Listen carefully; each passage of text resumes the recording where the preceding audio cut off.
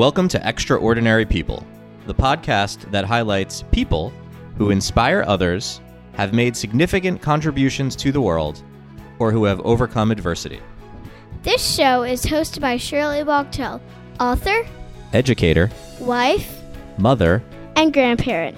Learn more and subscribe today at shirleywachtel.com. And now, here's my grandma, Shirley Wachtel. Welcome, everyone, to this episode of Extraordinary People. Today, I am so happy to have on our program a good friend of mine, Sharon Benjamin. Sharon and I met at Middlesex College a few years back when I noticed that Sharon had written a children's book. And as an author, I was interested in getting to know more about the book and more about her. Well, after we met, boy, did I find out a lot about her because she is truly a woman of many talents. Sharon Benjamin is a writer, an author, and an exercise enthusiast. She has been participating in some degree of exercise most of her life. She now presents a Facebook Live aerobic session Monday through Friday, 6 a.m., and the Facebook page, Randall Sharon Benjamin. Sharon overcame an addiction more than 20 years past. She credits her consistent exercise and healthy eating habits for maintaining her recovery. So, Sharon, welcome today. Thank you, Shirley. It's nice to be here. Sharon, as I mentioned, I know so much about you. I thought I know that you are an author and you've spoken about marriage and how to maintain a good marriage. You're married for how many years is it now, you and Randall? 36. We just 36. Celebrated 36 years. Yes, just 36 years. Okay. And going strong. Oh, yes. And yes. Sharon, as do I, she's got 3 grown sons. Yes. And just, married and just in wonderful careers. I'm sure that the way she and Randall raised those boys in a home that fostered their creativity and where religion played a big part in that. And I think all of that helped to get them to where they are today. So, kudos for that, Sharon. Thank you. Thank you. But it was recently that I found out something else about your background that I was totally unaware of. And that's that when you were younger, you overcame a rather serious eating disorder. And when you did that, that kind of changed the course of your life. So that's what I really want to talk about today. And perhaps you can give me a little bit of background as to what type of eating disorder you had and where did this stem from? I really think, Shirley, I grew up on a farm, and I don't think that had anything to do with my eating disorder, but I think it had to do with the way that we ate and what we ate. And sugar was something that was always around. It was probably at every meal in some form or another. And my daddy, for a while, actually worked as a short order cook. So he knew how to cook different things. And there were times when there was no dessert, Daddy would whip up something, a pudding, calling a pudding or something, just to have. And, we grew sorghum, which we made molasses. So we had heavy breakfasts whenever we could afford it.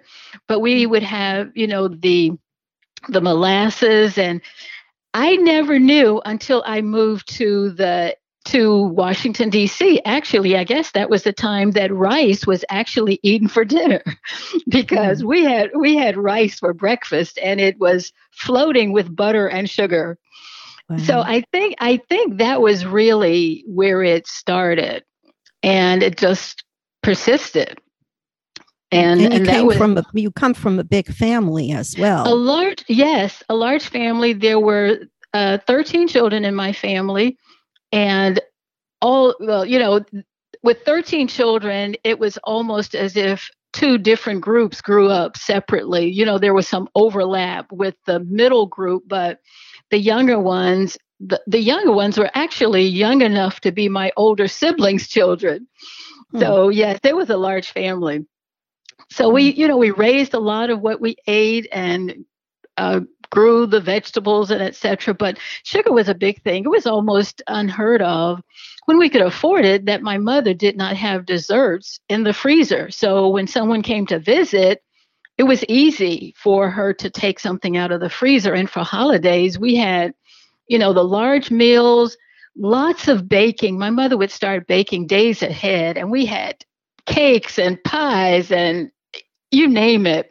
So eating was a big thing. And as I said, what part of the country are you from? I'm from Tennessee, Jackson, Tennessee, right between Memphis and Nashville. And delicious southern treats. Yes, all the time. And I don't think we thought about it being any problem. I had always had some degree of weight concern. I remember once being on the front porch and one of my mother's sisters was there. And I guess I was a teenager at the time. I remember saying something then about wanting to lose 20 pounds. So it's always been something for me. And I look back at some of my pictures from college and I see my face and I think, wow. Or think about, looking at some of the other pictures and thinking, oh my goodness. So it's hard for me to imagine because you're quite slender today, So well, I tell you, have to get into my imagination for this. Yes, and I was thinking just not too long ago about, before I started teaching on the college level, I was in the elementary school, and sometimes you have these weight loss contests, and I remember getting on the scale in the nurse's office and the secretary, checking the weights and she said, "You don't look like you weigh 150 pounds." And and I think about it now, wow, oh my goodness. So it's always been an issue without my thinking about it to that degree, until that fateful day. So it's been a concern. And when you look back at my family, at some of the weight issues, and I say weight issues, but it's really an eating issue and an exercise issue, I think. So at what point did you realize, hey, I've got to do something about this? I guess it was so I got started. You mentioned the addiction got started in the late 70s, actually, or about mid 70s, I guess, when someone told me about using laxatives to get rid of weight.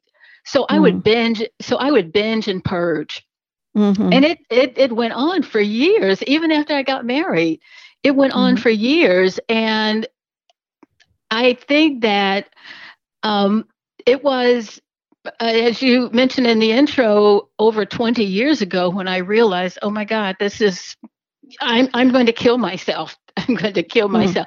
And what's so interesting, Shirley, is that even with my binging and purging, it wasn't that I was actually losing weight, but I was actually still eating, still just binging and purging, but not really losing the weight, because when you do the purging, you're losing a lot of water and potassium and the nutrients and everything that you need. So it's affecting your body adversely. So you were a full-blown bulimic. Oh, well, I guess you could say that, because it was really, the article that I wrote talking about a drug addict. And I guess I never thought of myself as being one, but there was the same kind of operation in the practice of a drug addict, such as buying a whole package of cookies or 6-pack of ice cream cones and eating, when I'm out by myself, eating as much of it as I could and throwing away the rest in the garbage so nobody would know that I had eaten that much. So you would you say that you were a closet eater like so many people with this kind of addiction are? I think so, because as I said, it was like a drug addict buying and hiding, buying and sneaking around and doing whatever I needed to do so nobody would know. When we first moved to this area, Randall worked late night and afternoon and late night. So the boys were little, and I would sometimes, I would bake a batch of cookies and eat when I put the boys to bed, eat most of them before Randall got home and hide the rest in the freezer. It was nothing for me to eat a whole pint of ice cream myself. Right. And this is really crazy. Two of our sons are allergic to nuts. So this is crazy. I would deliberately buy ice cream that had nuts in it so that I could have it. Right. So it was just really crazy that I would do that. And the real change came, as you said, over 20 years ago, when I realized, oh my God, I'm going to kill myself. I don't know if you remember the story of Lenny Baez, who was the second pick for the Boston Celtics in 1986, if I remember correctly. Right. But 2 days later, he died of a cocaine overdose. Right. And I thought to myself, because cocaine gives the heart rush from what I've read, and it's just too much for the heart to take. So when I was doing the binging and purging, there were times when I would take, I don't even know how many of the pills I would take, probably 8 or 10. I don't know, but what that does to your body is it gives that kind of rush. And I remember the last time I did that, and Randall was not home. I had put the boys to bed. I don't know what I had eaten that day. I have no idea. But I remember thinking, with the way my heart was going, it was so frightening. And I thought, oh my God, I'm going to die. And that was a real turning point for me. And I've just never taken any more ever again. It's a wake-up call. The wake-up call. A tough wake-up call. And I've always, I shouldn't say always, but I've been interested in exercising even before Randall and I got married, even before I got out of college. But I wasn't as faithful in doing so. And when our boys were little, and after they started to elementary school, because I was a stay-at-home mom for most of their early years until our youngest son was maybe 3rd or 4th grade. So I started jogging, and I'm not a fast runner, but I would jog, and I started out when they were little, I would have them in the backyard, having them riding their bikes, and I would just run around the yard, all the way around the back and the front yard, just that. And also, when I would pick them up from school, I remember asking the principal when they were in the elementary school if I could run around the schoolyard, while I was waiting for the boys. Right. And it progressed. But so now I exercise almost every day. Oh, yes. I see you on Facebook. You're going fast. But when you had this wake-up call, did you make a slow kind of change? Did this evolve, or did you just say, no more? I'm just changing my eating habits now. I'll start exercising. And also, did you tell people about this, or was this just something that was the wheels in your head were going around? So I'm curious if you had any kind of, therapeutic help to get you through this. I did not. It was, Randall exercises, and he's been exercising even before we got married as well. In fact, for a while when the boys were little, I worked part-time, and Randall would actually take the boys to the health club with him. So it wasn't, I didn't go to any therapist or anybody, anything. It was, and I guess maybe because part of my training, my undergrad is actually home economics. So part of the nutrition piece and that kind of thing, and what I learned and had read, et cetera, was just, I decided to do it myself. And for a long time, as I said, I grew up on a farm and we ate everything, Shirley. You name it, we ate it. And at some point, I'm not a vegetarian, but I rarely eat any meat. And that's been going on for years. And I don't even remember when I stopped eating meat as a practice. I don't remember when. But that's something my diet now is mainly plant-based. And we rarely eat out. I cook my own, whatever we eat for the most part. And from my home training, we would put up food for the winter, et cetera. So I cook a lot of almost everything that we eat and just make batches and put it in the freezer. Like I just finished a batch. And I've asked you for some of your recipes too, because it looks really good. Yes. So that's what I do. And that's what I do now.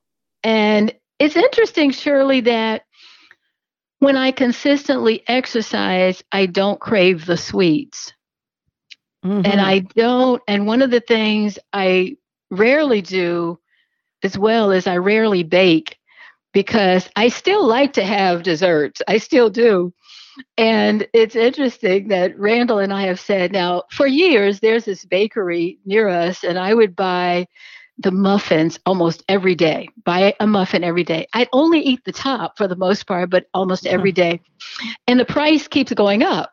Of course. So I said, I think when I started buying them, they were like $1.25. Now they're $2.50. And so I said, okay, you know what? That's too expensive. I'm going to make banana bread, and I'll just, slice it and put it in the freezer, and we'll just have it, a little bit at a time. Well, let me just tell you, that bread doesn't last very long. So doesn't last very long. And something else, I like, my mother made biscuits, and she would make the delicious yeast rolls, which I do sometimes, but is really rare because, again, I love that stuff. So I make sure it's not in the house. And one of the things we've never done, even when our boys were little, we don't keep junk food, or the snacks and M&Ms and candy bowls and et cetera. We don't keep those in the house. So that's another way to try to make sure I'm not eating the stuff and just putting it in my face. So and I just deliberately don't buy it. And if we want to have something sweet, we'll, maybe have a little something, but that's it. So I try to avoid it. And again, try to make sure I'm exercising, which, as I said, is a really big piece, because I have noticed that when I consistently exercise, and I don't know how that works scientifically or biologically, but I don't crave the sweets. And that really, somehow it works. I don't know how that works, but it worked for me. So would you say that it was like you gave up at that moment when you had kind of an epiphany and you just gave it up? Or did you give up some things and not others? Or I'm just curious, because, there are people out there who are struggling with these issues. And so, what the method that worked best for you, how would you describe it? I guess you could call it cold turkey. Cold turkey. It was just, that was the moment, because, and I don't remember everything I thought about, but I'm thinking that I might have even considered the fact, oh my God, my boys are here, they're young, and what happens if I die? Right. It was a frightening feeling, really. Yeah. To feel your heart going like that and thinking, oh my God, I feel like I'm going to die. My heart was rushing so much. Right. It's amazing that something didn't happen to me. And it was scary.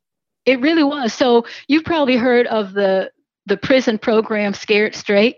Yes, And sure. I guess that was the moment. That was the you Scared almost Straight. needed that moment. Oh my goodness. Change your lifestyle. Yes, it was terrible. So I think I was scared straight. So I just don't do that anymore. And even when I go places, have events, have out events, weddings, etc., birthday parties, I try to really watch what I eat. Right. And but you allow yourself sometimes, a little sweet something or other. Yes. You don't. You're not kind of in need, starving myself of it. That's right. Exactly. So you know what? And I don't beat myself up if I think my favorite. I don't know if it's my favorite, but candy bar. I don't know if you're familiar with Baby Ruth's. Those were sure. I remember those. They were huge, and they cost a dime when I was a kid. I was like, "May I have a dime?" So they were huge. And I guess I graduated to the Snickers. And, I don't deprive myself. If I want to have a candy bar sometimes, I will have one. Or if I want to have some ice cream sometimes, I will. But it's just that, if I buy some for home, it's a small container so that Randall and I, that's it. We're not having any more.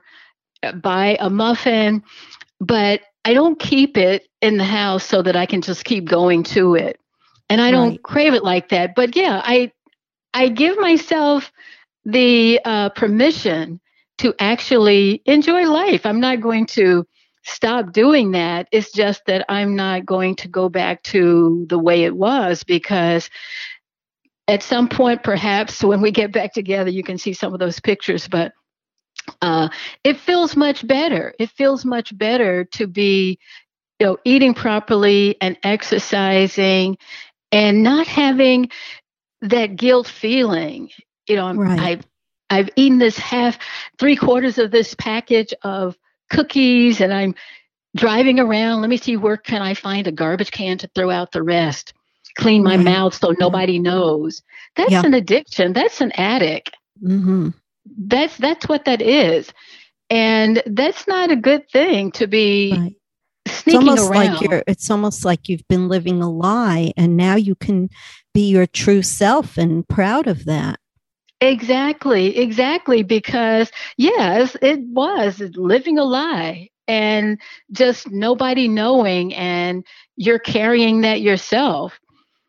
And I think what's so fascinating too is, we often talk about, well, what are the root causes? Are you filling a need from a bad childhood, or did you have some kind of traumatic experience, or is it just genetics? You just part of who you are, your biology. But you're saying this was your conditioning as you grew up. And you had to kind of recondition yourself to proper eating habits. Well, also, and my family has a propensity to addictions.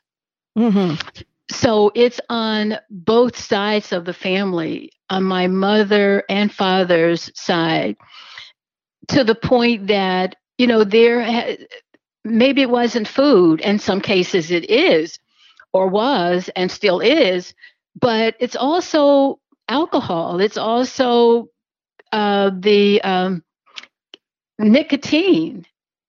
And I've seen that in relatives in my lineage on both sides. And I'm just grateful that I never started any of the other stuff, because I can only imagine with the propensity for addiction. And I've spoken with at least one of my siblings who is no longer, it wasn't the heart drugs or anything. It was just the alcohol and nicotine. But, the way I was with sugar is no different. And as far as I know, as far as I'm concerned, that addiction is no different than what someone else does with an addiction. Right. Because from what I understand, the addict hides and does whatever he or she can to get whatever drug it is the person needs. And laxatives, those are drugs. It's just that I didn't have to, find a dealer on the corner or have the dealer drop it off to me or anything of that sort. They're free. I mean, you can go and buy them over the counter anywhere without any problem, without even thinking about what's going to happen. Will this drug deal go bad? What's going to happen to me? None of that comes to mind. None of that comes into play. Mm-hmm. None of that happens if, you're an alcoholic and you have to go to the liquor store or you buy whatever it is you buy. Mm-hmm. That's, the nicotine. It's there. Right. So it to me, it is an addiction. It really is. And you just can't say that it isn't, and you have to face it. One of my young relatives who passed away some years, probably 5, 6 maybe by now, but he was an alcoholic and he had double amputee. He was a young man, and I don't know much about alcohol, but my brother said the reason being is because there is so much sugar. And that's why people, if you have that propensity, that's why you go for it. So, and I've seen it different situations in terms of the alcohol addiction or the nicotine on both sides, and even in my immediate family. So I know that it could have been worse for me. But that moment, Shirley, was, this is it. Sharon, what advice would you give someone? Because you've certainly, come out of this and, you're a shining example of someone who's learned to conquer a food addiction. So what advice would you give someone who says, you know what, today's the day. I'm going to turn over a new leaf. I'm going to change my eating habits. I'm going to start exercising. So can you specifically maybe tell us what you eat, what your meals consist of during a day, a particular day, and also what types of exercise would you recommend? Well, if someone, first of all, as I do on my exercise session, I put a disclaimer. I think people should always, always, always check with their medical professionals.